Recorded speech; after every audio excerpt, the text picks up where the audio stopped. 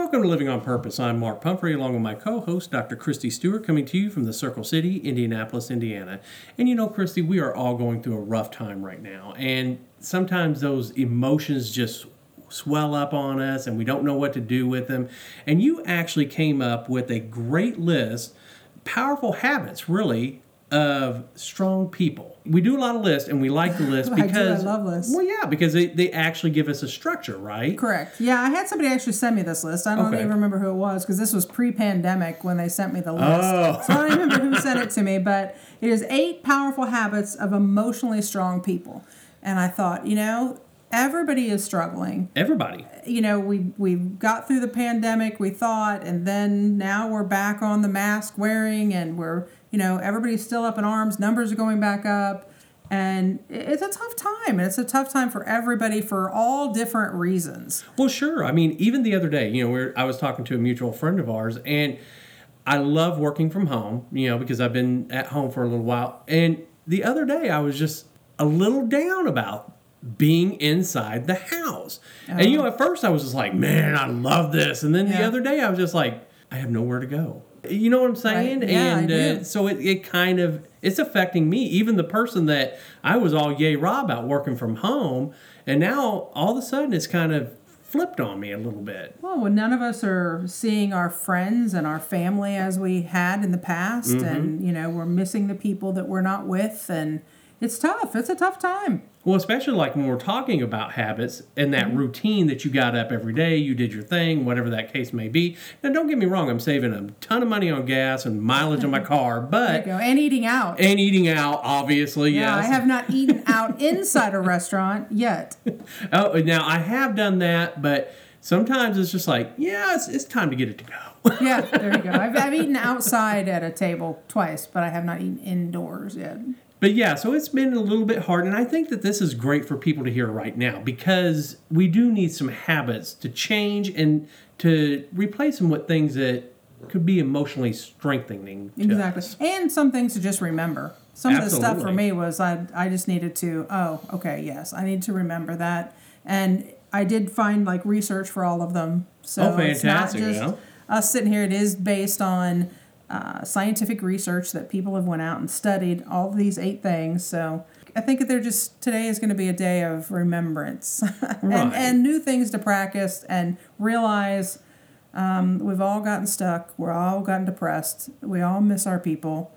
And these are maybe some things that we can sit around and think about and maybe practice a little bit while we have more time. I was going to say, we definitely have time to practice it. So let's jump into number 1. Okay. Of the 8 powerful habits of emotionally strong people, number 1 is they don't sit around and feel sorry. Yes. Okay. And I think that that's true on any level, whether we're in the pandemic or otherwise.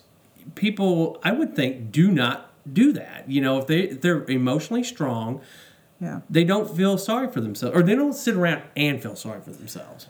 Well, it stated on here, when faced with bad situations, the emotionally strong don't sit around and wallow in their sorrow. So I kind of looked it up. I love definitions. Mm-hmm. So by definition, sorry or sorrow means feeling self-pity for oneself due to circumstances or treatments perceived as unfair or unexceptionally harmful. Ooh, I like the word perceived in there. Exactly. So the difference between self-pity and sadness was sadness is normal. Right? To be sad. And I think we're all sad that we miss our people, mm-hmm. right? But it's a healthy emotion. There's nothing wrong with the feeling as long as it's for a while, right? But self-pity is when you feel sorry for yourself and when you get into a sense of hopelessness and helplessness. So there's the difference between a healthy sadness mm-hmm. and a unhealthy self-pity of I'm hopeless and I'm helpless. And I'll tell you, over the last several months, I have gotten in plenty of sadness, and I have gotten stuck in plenty of hopeless and helpless, too. Oh, sure, yeah. Well, I'm starting to ride that cup, like I just said earlier. Yeah. But, yeah, it's just, when we talk about self-pity, I don't feel like I'm there yet. There have been times in my life, obviously, that I have. But I think that's really good for people to hear, that perceived, Yes, that perceived. And it's to move through it and feel it, right? It's we've done tons of shows on mm-hmm. that you have to feel what you feel, but you don't have to turn into those feelings. So if you just because you're feeling sad does not mean you have to roll into self-pity. And even if you're in a state, again, I've said I've been there over the last few months, in a state of self-pity, you can roll out of that because because you are having a moment doesn't mean that that's who you are. Well, I think I've said that in other shows. My mom says it's okay to have a little pity party, but you're not going to build a house there. Exactly. And that's okay. It's okay to be sad. It's okay to have self-pity, I think, for a minute, but it is normal to be sad. And when you allow yourself to feel, I think you also need to really check yourself that you're not beating yourself up, right? And have too much of harsh criticism around what it is you are sad or even your self-pity for. And I think that's one area we build a house. Yeah. Right? We build a house because we get that 76% of our self-talk into the negative and the shoulds and shouldn'ts and what ifs. Instead of actually feeling whatever we're feeling, we then start criticizing ourselves and beating ourselves up for what we're feeling. And you need to feel what you feel, to move through it.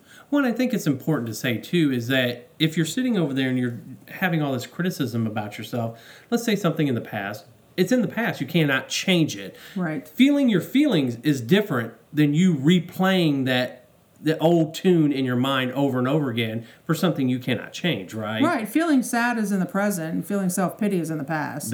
Or the future. It's not in the... Exactly. Well, there was a quote from Psychology Today, and I love this, and it said, "Feelings that haven't been fully, consciously, willingly, and compassionately experienced can't be resolved." Yeah. I thought that was really powerful, and it really stuck with me that you really have to, again, fully, consciously, willingly, and compassionately experience those feelings to move through them and to resolve them. Well, because I think so often when we're self-criticizing, we're only feeling one emotion, anger, sadness, whatever that one emotion, we're not going through any kind of spectrum of them. So this is a really great quote, and you got to fully feel it. Right. So then and consciously too, because most times when I'm replaying something in my mind, obviously, I'm angry about it. I'm not feeling any other emotion attached to it. Anger, I'm good. Well, and the next, willingly, right? Over the last several months, we're not willingly doing these things. I'm not willingly wearing a mask all the time into grocery stores because I enjoy it. I'm doing it because I have to, right? I mean, it's a conscious choice, but I have to keep myself safe, other people safe, to be, a responsible citizen, right, if you will. And because it's required now. But, yeah, so you have to willingly experience those things, too. And I like the word compassionately because then it gives you that sense that it's okay to do it. Yeah, well, it's okay to be angry about it. You know? I mean, how many times have you walked up to the door and been like, I got to walk back to the car and get my mask? Mm-hmm. You have to be okay with and compassionate with yourself and feeling that, okay, it's okay to feel this way. It's okay. And it's okay to let go of that feeling, too. Not just feel it, but to let go of it. Well, and I think that when we say compassionately, that is a very good term to say, how often have you been angry about something and then you're angry because you're angry about it? Right. All the time. All the time. Yeah, especially in this pandemic. Yeah, all the time. Exactly. So we're not compassionate to ourselves for feeling that feeling. Exactly. Common problem, I think. Oh. And then we get in the negative self-talk. We build the house there. We get stuck there. We bring other people into it with us. We bring them down with us. It's a house party sometimes. It has been, and I think it's so easy in the state of the world that we're in right now. You can't even turn on the TV.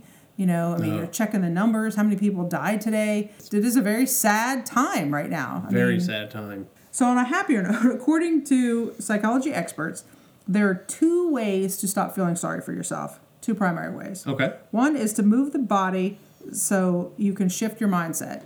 So again, they say work it out. Whatever that means. Go for a walk, work out, do something, move the body, get up off the couch and start doing something. Yep. And the second one is doing something kind for someone else.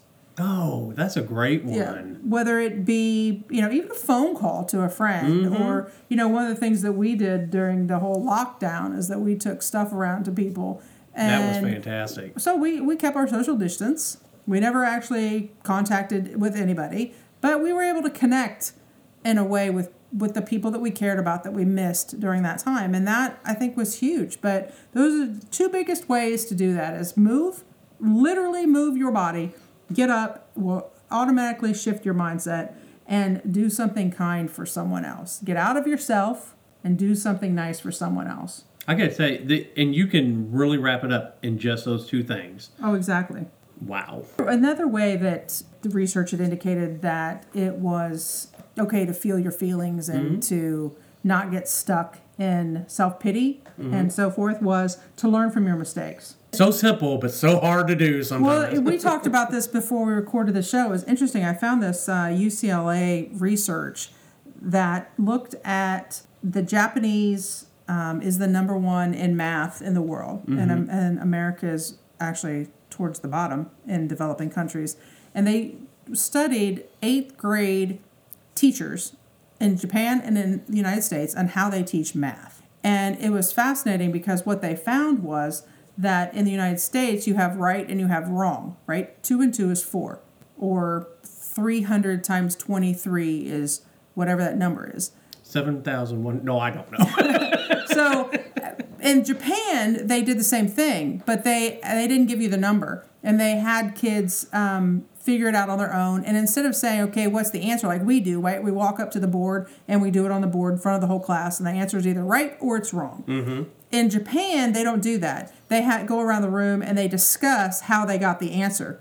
So Joey might have gotten the answer by, we were talking about boxes, right? 300 times 23, 300 times 10, 300 times 10, 300 times 3, and then you add those things together. Somebody else may do it another way. Somebody else, in the class may figure it out, even not necessarily even got the quote-unquote right answer, but how did they do it? Right. And they discuss it. And then they look at all these other options of how to do it. And so it's much easier for them as a society to ask for help because that's how they're taught. They're taught to collaborate with each other, and they're taught that everybody does it a little bit different, and that's okay. We're not taught that. That is so there's shame, true. Guilt. There is failure that comes to when you come from a society that is either right or it's wrong. Then whenever it's not quote-unquote right, that means that it has to be wrong. And so then we're wrong all the time. Our 76% of negative thought comes from that, comparing ourselves really to other people. And if we're right and they're wrong, there is no other ground there. UCLA came back and said that is the biggest difference between why we're not so good in math and they are, because it really comes down to a collaborative relationship, and it rolls over into every other area of our cultures and their cultures as well, why they're far superior doing things than we are at this point, because we are a country of people who fear failure. I was going to say, yeah, because we definitely live in our little island that we have to know everything. And we've talked about this in past shows that not everybody can know everything about everything. So in other words, that collaboration put into a context that you feel okay to collaborate, to ask questions, to know that you could be quote unquote wrong. And that's okay. And that's okay. Right, because there's all kinds of different ways to do it. Oh, yeah. There's 1,000 ways to get from here to California. Yep, exactly. Our entire school system is not designed to teach us as a population that. We are taught that it is either right or it's wrong. It's an A or it's an B. And we're taught to compare ourselves to other people, right? You got an F on this test. Sally Sue got an A on this test. She is smart. You are not. She is a success. You are a failure.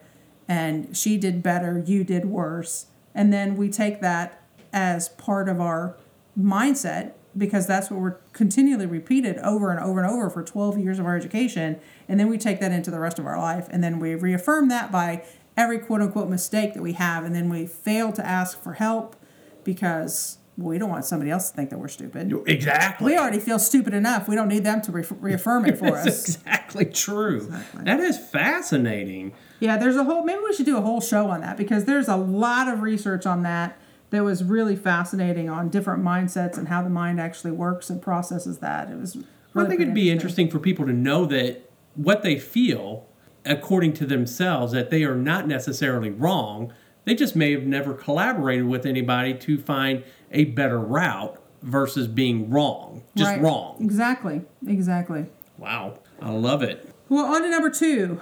You'll love this one. Okay. Drama doesn't get the best of them. Right? Again, especially now in the world that we're in this political state and everything that we're in right now, drama is everywhere. But emotionally strong people don't pay attention to the drama and they don't let it affect them. And I don't think that is possible, that it doesn't affect them at all. Right. I think it just really doesn't control them. I think that's a fair point. Because I think I don't care who we are in this planet right now, even other countries are being affected by our negativity in this country. So we all definitely have to be affected. And it doesn't matter which side of that coin you're on, we are negatively being affected, period. I mean, everything from the protests, whether you agree with them or you don't, it's still affecting our country. I agree 100%. And I think that that's a very valid point, that it doesn't control them. I don't know how many times I've said, well, it doesn't really affect me just as long as it doesn't cost me time, talent, or treasure. But it doesn't control me as a better representation of that. That's absolutely true. Right, exactly. And that's tough, I think, sometimes, especially when you're around people that are very dramatic. And some personality traits are just more of that than others, I think. Oh, and some people love it. They feed off of it. We've got reality shows that are totally based on it. But they understand that drama is not the path to happiness. And it was interesting that the Journal of Personality and Individual Differences said that people with personalities seeking that drama, that they see the world as happening to them, which makes them reactive to perceived slights and errors. So that makes sense that when you're a drama queen, if you will, that you are oversensitive, you are over-perceiving, you are overreacting, but that is perfectly normal. According to Journal of Personality and Individual Differences, people that seek out drama are very reactive. Totally makes sense. Yep. I mean, how many people, and I know that some of the listeners like, man, I know Sally, Bob, somebody, they're thinking the exact same guy. He overreacts over everything. Yeah. You know, I just asked him if he wanted croutons on his salad. Right. Well, and again, research indicates that is a normal reaction. And it's funny because the University of Texas, who knew that there was a test, a 3 main factor test on how much drama you want or create in your life. There's actually a test, okay? It measures 3 different things. Interpersonal manipulation, basically a person's willingness to influence other people to behave in a manner serving of their manipulative goals. Okay. Impulsive outspokenness is the second one, a person's compulsion to speak out and share opinions even when inappropriate and without regard to social consequences. We know those people, right? Those drama queens, they don't care what they say. They don't care if they upset you or not. And the third is persistent perceived victimhood, to constantly perceive oneself as a victim of everyday life circumstances that many people would dismiss. So those are the 3 defining criteria for this test that measures how addicted to you are your drama. And I'd like to point out really quickly that I've never seen this test, so I'm not sure, all that goes into it. But I promise you, you will see that before the person that's doing this to you ever will. Oh. Somebody that's manipulating you or impulsively outspokenness or that victimhood, they don't believe that they're any of those things. Right. And you could point it out to them, you could record them, give it back to them, and they hear nothing like that. Well, probably because of the third one, right? Because they're persistently perceived as a victimhood, right? So you're only attacking them, you're only beating them up. They're not taking responsibility for their own stuff. No, Exactly. not at all. Yep. Part of this, too, is that they learn from the drama, right? If you're an emotionally strong person, you learn from the drama. Sometimes, though, we do carry other people's water, and that gets us into other people's drama. We get caught up in their stuff. But there was another great quote that I got on this topic, and it says, "Life will always involve many fires that we feel desperate to put out. But if we can learn not to fan them, they may actually be able to light our way." That's a great Isn't that quote. great? Yeah. So a little bit of drama is okay, but if we can just not fan it, then maybe those many fires in our life will actually lead us out of the darkness.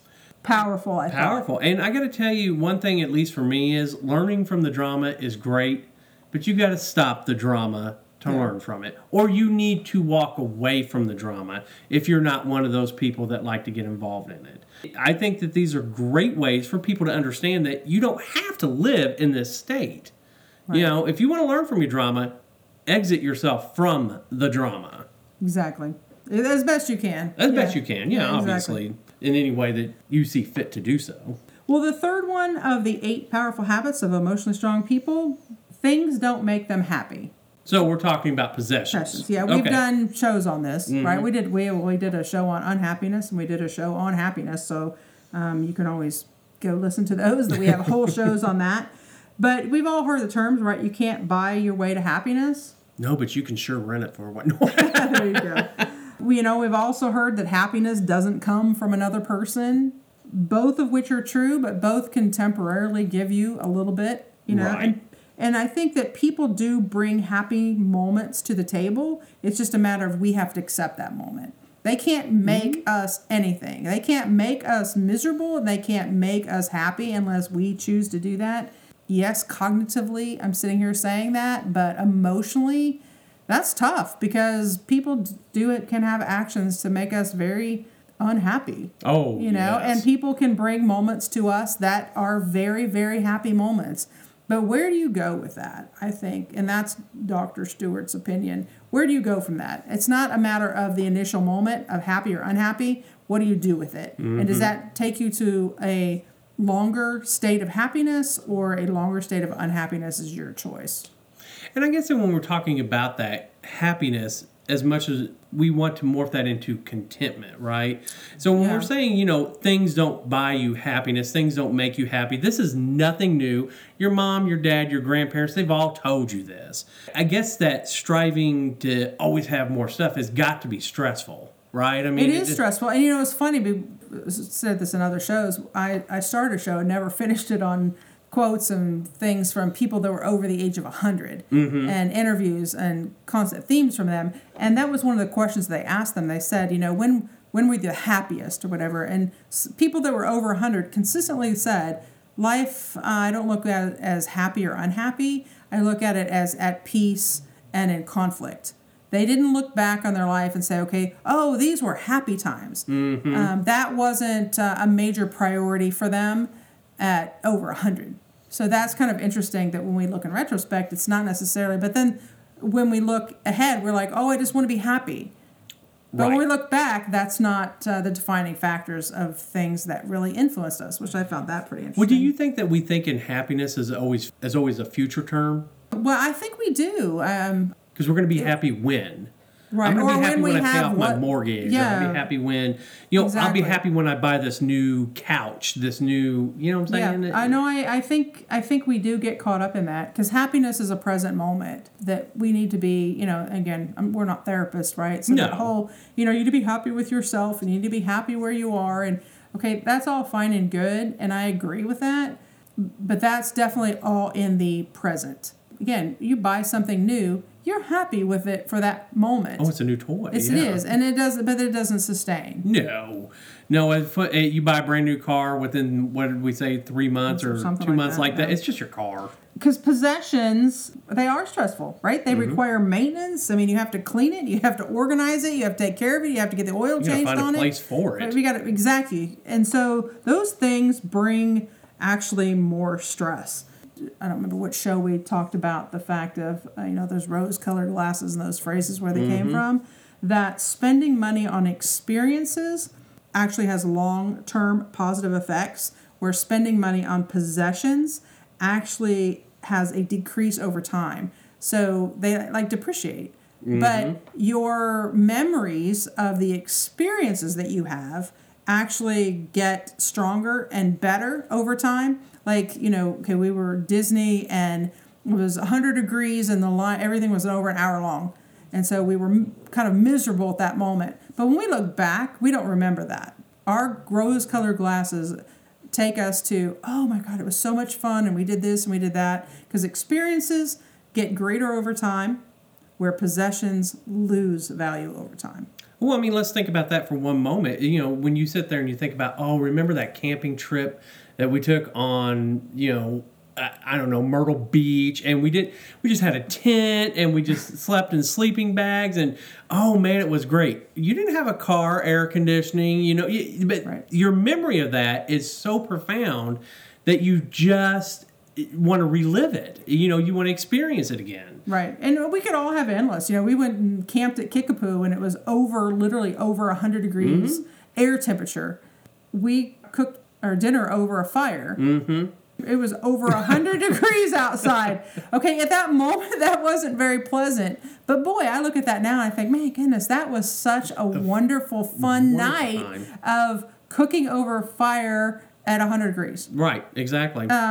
Experiences get better over time, generally, and stuff just becomes stuff. And then you get aggravated because man, where am I going to put this now? Exactly. So understanding that things are never going to make us happy. No. On to 4. They applaud the success of others. 100%. Always. Everybody does better when everybody does better. Period. But I agree with this 100% because when we celebrate the success of others, then that gives that person the idea that they can celebrate somebody else's success. Yeah, and it that's a good moves point. on and moves on. And then what ends up happening, just like we talked about earlier with the Japanese children, is that they learn to collaborate. They learn to bring thoughts together. And then if everybody succeeds, then everybody succeeds. Everybody right, succeeds. exactly. The company, the whatever. Right. As you say all the time, we're not an island. No. Right? We're social beings. And, it really comes down to a lot of people become jealous of what other people have. And Isn't we've all that been the there. truth? But we've Yeah. all been there, Sure, right? yeah. We've all been jealous of somebody had something that we wanted or somebody had something bigger and better that we wanted. That happens. Accept it. Don't beat yourself up about it. Or learn to channel that. Right. But just be happy for them. Right. Right? But you can still be happy for them even though they got something maybe that you wanted. Well, and I think that jealousy kind of in itself gets a bad rap sometimes because when you're feeling jealousy, if I'm jealous of you because you have this big house and you have then that's the wrong type of jealousy. Using jealousy as a motivator, I'd really like to have, we just spoke that things don't make you happy, but Right. I'd really like to have that knowledge. I'm jealous that you may have that to that degree, but if I use that to go, I'm going to better myself in whatever form that is, Right. I think it could be channeled better. But you being jealous of somebody's house, car, thing, Anything. it's a waste of time. Yeah, because it's not going to last. Right? No. It's not going to, that moment is not going to last. They're going to get something even bigger and better than that. Or they're going to get something worse. Right, exactly. It was interesting, though, we've talked about this in other shows, too, that research, I think it was out of Harvard, found that, the giving and receiving process, that when you give, you obviously feel good about that, right? And when you receive, we obviously like getting presents, and we feel good about that. Mm-hmm. The interesting thing out of this study was that they found that the people that observed the giving and the receiving also had the same level of happiness, per se, that they did in the giving and the receiving. And so that was really a breakthrough. So not only do you get it when you give and receive, but just when you observe it. So people pay attention, right? And if we drug that home in every show we've done, people pay attention to what you're doing, what you're saying. You might not think they are. They are. People are watching. Your kids are watching. Your coworkers are watching. Mm-hmm. The people in your car are watching how you relate to the guy that just cut you off. People are always watching us Right. of how we're going to respond. So when you are a giving, loving, caring, compassionate person, even to yourself, because people know when you feel like a failure. Mm-hmm. When they see that is an example to them, and that gift, and we've said in shows that the greatest gift that you can give is to be a gracious receiver. Right. So understanding that people pay attention, and that happiness that you get from giving, whatever that means or whatever that looks like, other people are getting equally from your giving and your receiving too. Absolutely. And again, we're not talking about possessions. We could be talking about knowledge. We could be talking about compassion. Exactly. Just caring about another person, being there to support another person in anything like that. I mean, it could be a possession, but it certainly doesn't have to be. Right. Going out of your way to help somebody that you don't even know. Going out of your way to help somebody that you know needs something that's never going to ask because of their pride or because of whatever. And just graciously being there to sit with them or to take care of something. Just being good. You know, we did a whole show on why be good. And we talked about why our culture values being good. Well, this is one reason why people value being good, because it makes a difference. And it ripples down into the people that you're affecting and the people that you have no idea that's even watching. Go watch the show 5 People You Meet in Heaven. Is a perfect example of the book. Read the book. Most of the time, you have no idea what effect that you are having on other people. You have no idea. Absolutely. So just be gracious, be kind, and let that be your legacy. Fantastic. Well, let's talk about number 5. They know things wouldn't be easy. Yeah. Because if they were, everybody would do it. The saying that your grandparents say. The easy way doesn't develop you as a person. No. I say that with the caveat of providing that you learn from your perceived failures, right? Because the more successes that you have, the more failures you're going to have. The more you try, the more you're not going to succeed. It just is. So you can't expect that it's going to be perfect every time. Though we want it to be. Certainly. I totally understand that too. I mean, every time I work on a project, I want it to be perfect every single time I deliver it, even though I say up at the beginning, this will not be perfect. We will have to modify it. But in my mind, in my feelings, I want it to be perfect. I understand that. Right. That's understanding that the hard way is generally going to be harder. Yes. and okay, let me repeat that. Understanding that the hard way is generally going to be harder. How many people do not cognitively understand that doing it the harder way, they think it's not going to be harder? I changed it this way, and now this is just so much harder. You think? You know, I mean, you're going to ride through the hills versus the flat. Well, this is really hard. Yeah. Well, and with that caveat to that is it's always going to be harder if you don't practice at it. Right. Exactly. Perfection is in the practice. Exactly. Exactly. Until it's not. It's going to be harder until it gets easier. But and that's true with anything. It's going to be harder until it gets easier. Right. Yeah. And then one day it'll be easier. Yeah. Then you'll be presented with another challenge and you will start this process all over again. Exactly. But it will make you grow as a person. I do genuinely promise that. You know, I have been in situations where I didn't want to learn, and I've been in situations where I've had to learn, and now I'm definitely in the position that I want to learn it. You know, I know it's going to be hard, and I'm okay with that. Yeah, I think I used to believe that everything was better the hard way. Boy, I paid a price for that over the years. And I think that older I've gotten, the wiser I've gotten, and I think we really need to look at sometimes the significance of the outcome. If I take the much, much harder route, is the outcome significantly better? Or is it just maybe a little bit better? You know, an example. I'm going to go run a marathon. It is a part-time job to train for a marathon, to do really well at it, right? It is a part-time job. You know, back in the day, I wanted to run a marathon in X time. Well, that required a lot of investment. That required a lot of hard work. If I was going to do it today, I'm not going to work that hard because I really don't care that time. As long as I finish, you know, in front of the balloons where they're taking you off the course, I would be okay with that. So I wouldn't necessarily work as hard at that today as I would have 10, 20 years ago. Right. And that's okay. So is the outcome going to be significantly better too? So you have to weigh that a little bit. Well, and really it was about you. You weren't running the race against everybody else. You were running it against you. Oh, exactly. I wasn't going to beat the Kenyans no matter how much I practiced, no matter how hard I worked. So, and yeah, it was all about me. Yeah. Well, isn't that the truth about just about everything, though? Yeah, everything. You know, I think I'm a failure at things that you look at me and think I'm crazy. So it's all a matter of perception. Perspective, that's what we say. But there was a really interesting article from Harvard, again, that found that humans have evolved into prioritizing efficiency over accuracy, which I found really interesting. And I thought, is that true? A lot of times, efficient is easier, so we believe that things that are not true because it's easier to believe even if they're not accurate. Isn't that the world we're living in today? 100%. People find it easier to believe stuff that is not true than actually take the personal responsibility and being authentic and believing things that are actually true. Mm-hmm. So we've actually evolved to that as a people, according to Harvard. Isn't that interesting? I think that's very interesting. It is because we have evolved to be more efficient than to be accurate, and that is also true in our belief system, which I find troubling. But it's one reason why we tend to believe things that are not true.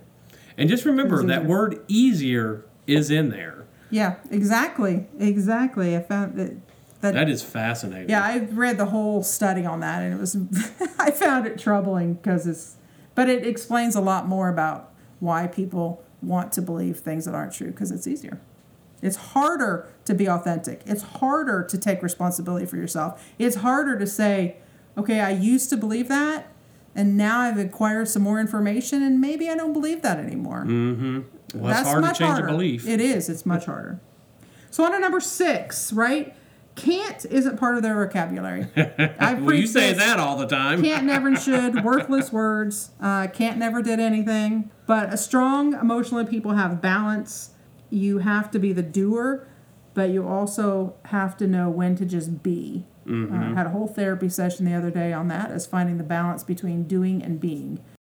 Finding that middle ground, which is different for everybody. And because it's much easier for me to extreme on the doing than it is on the being. And we're back to number 1, right? You can't feel, you can't move through the sadness if you don't be. So right. And I mean, it is fair to say that when you say you can't do something, you are 100% correct about that.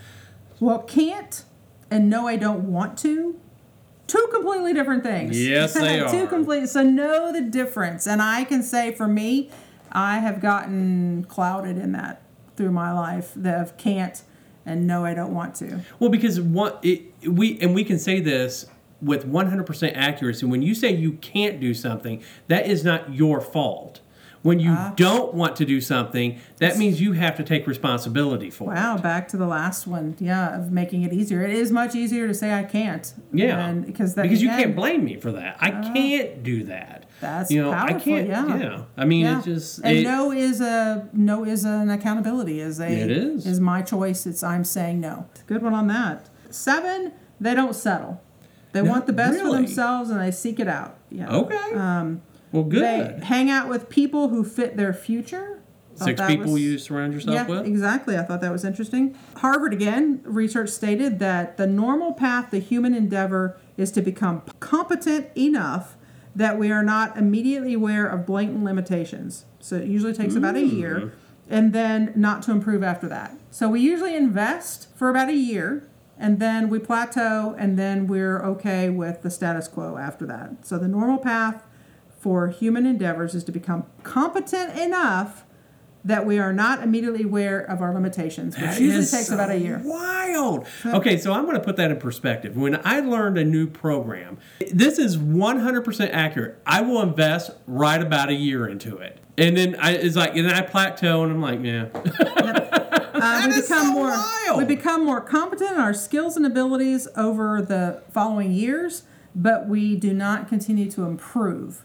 Oh my gosh, so we might get a little bit better at it, but we don't necessarily improve and continue our. Ethel Bach talked about the fact that when you learn how to tie your shoes, there's 100 different ways to tie your shoes. Once you learn how to tie your shoes, you don't ever learn how to tie your shoes a different way because you know how to tie your shoes, and so you just tie your shoes the same way. Same concept. That is so wild. You become competent enough that we're not immediately aware of blatant limitations, so we don't see those things, and it usually happens in about a year. That interesting? That is fascinating. So, I can see the don't settle. I guess in my mind, I'm thinking we settle all the time, whether we realize it or not. Right. There were so many ways I could have went with that. You know, most things when you Google it in, they go with personal relationships or whatever. Oh, gotcha. But that's been done to death, so I went in a different way. But yeah, you can't exceed and excel at everything. Right? You just can't. You're not going to be good at everything. Yeah. So you have to find things that are good enough and things that you want to excel. I mean, it's just I think that's a fair point. I think that is a very accurate point because that's what everybody thinks, and especially in this new kind of agey thing, that you have to be great at everything. Yeah. Impossible. I'm not even good at everything.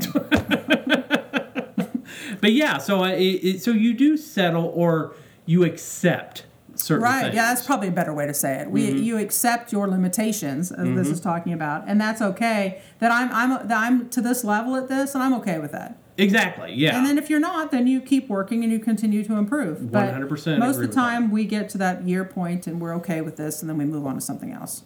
That is so fascinating to me. So the 8th and final one of the 8 powerful habits of emotionally strong people, they welcome change. Yeah, I don't know about that. I don't know that anybody welcomes change. Maybe they accept that change is a process and accept that change is the only thing that's consistent, but I don't know they welcome it. Well, and we've talked about this in other shows, how change is inevitable. It is going to happen. It's the only way we grow. Yeah, that's the only way it's going to happen. But I agree with your assessment on that. They know it's going to happen. Again, nobody welcomes it. Right, I agree with you. They just don't fight the water when it's gushing down. Right. Well, that's a great way to say it. You know, we ride the rapid down rather than trying to paddle upstream. Exactly. It's interesting that Harvard Business Review said that the best way to embrace change is to emphasize on the ways that they stay the same. Yes. I think that eases the pain a little bit of the change, especially when you're dealing with business and this employees and you're going to have to change this. If you can focus on the things that are going to stay the same, you're going to have a lot more buy-in than focus on all these drastic things that are going to change. Right. And if you teach communications, they talk about, different ways that you communicate, different modes, right? Whether it be an email or a letter or whatever, and where you put the bad news. Some you put it in right off the bat. Most of the time you put the bad news towards the bottom, and that's why. Right? Because you want to focus on the good stuff before you trying to implement some kind of change. But emphasize on the things that will stay the same. That's great. I never even thought about that. But yeah, if you were sitting there thinking, it's going to change, you got all that anxiety, all those feelings that you're feeling, and instead of just kind of knowing it's going to happen, embracing it, you've talked about that in other shows, 10%. Right. Just do it a piece at a time. Exactly. A little tick at a time. Right. And you can't have a fear or belief that the change is going to diminish or delete something. But even though Mary Pavlonis, when she was with us, she said, change involves losing something. Mm-hmm. We talked about symbolic loss, and you talked about your job, right? You hated your job. You wanted out of that job, but then you lost your job. But then you felt lost, and you felt you were sad over the loss. And you were like, this is crazy. I hated that job. Well, that just makes sense, right? Because change involves losing something. Well, and I think it's fair to say that you also need to know your kind of personality trait. A lot of mine is, my identity is wrapped up in the things that I do. Yeah. And I just know that going into it, like when we do the show or my identity is wrapped up into that, and a lot of people that have the separation of work and home life, that is fantastic. And I think that if that works for you, that works for you. However, it doesn't necessarily work for my personality traits. And, when I lost a job, like you said, I hated it. A part of me was taken away, if you will. I think that we need to understand that losing something means you're going to go through the grieving process for that. The same as anything else. It may be greater for some losses. It may be much smaller for losses. But, you're going to have a withdrawal from everything that you lose. Whether it be a job or a person or a death or anything, right? A change means you're losing something. It doesn't mean that what you're getting could be far superior. Right. But it's okay to understand that you're going to have a symbolic loss for the thing that you lost, even though you're happy about the things that you're gaining. And a lot of times the change that you're happening, you may be happy about, but you're still going to have that loss. And you can feel all of those things, and that's okay.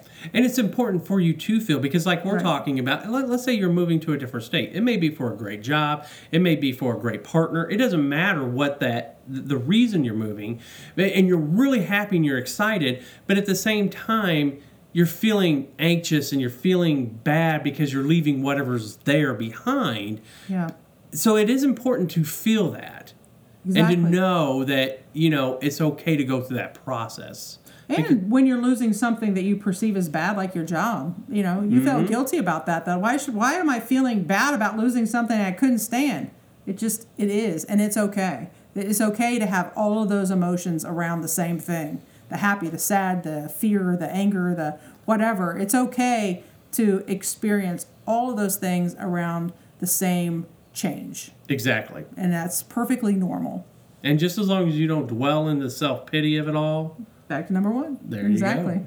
It's a Feel big cycle, isn't it? It is a big cycle. And the more we can embrace it, the more we can practice some of these things, the more emotionally strong we're going to be. That's going to help us move through that sadness, not get stuck in the self-pity, help us to understand that change happens. All these things that we're talking about, we can move through them happier, healthier, and hopefully bring other people along and be an example of how to do it maybe a little bit better. Absolutely. And there you have it, folks, the 8 powerful habits of emotionally strong people. So you know what? I think we should put them in practice every time we talk about this. Easier said than done, but you know what?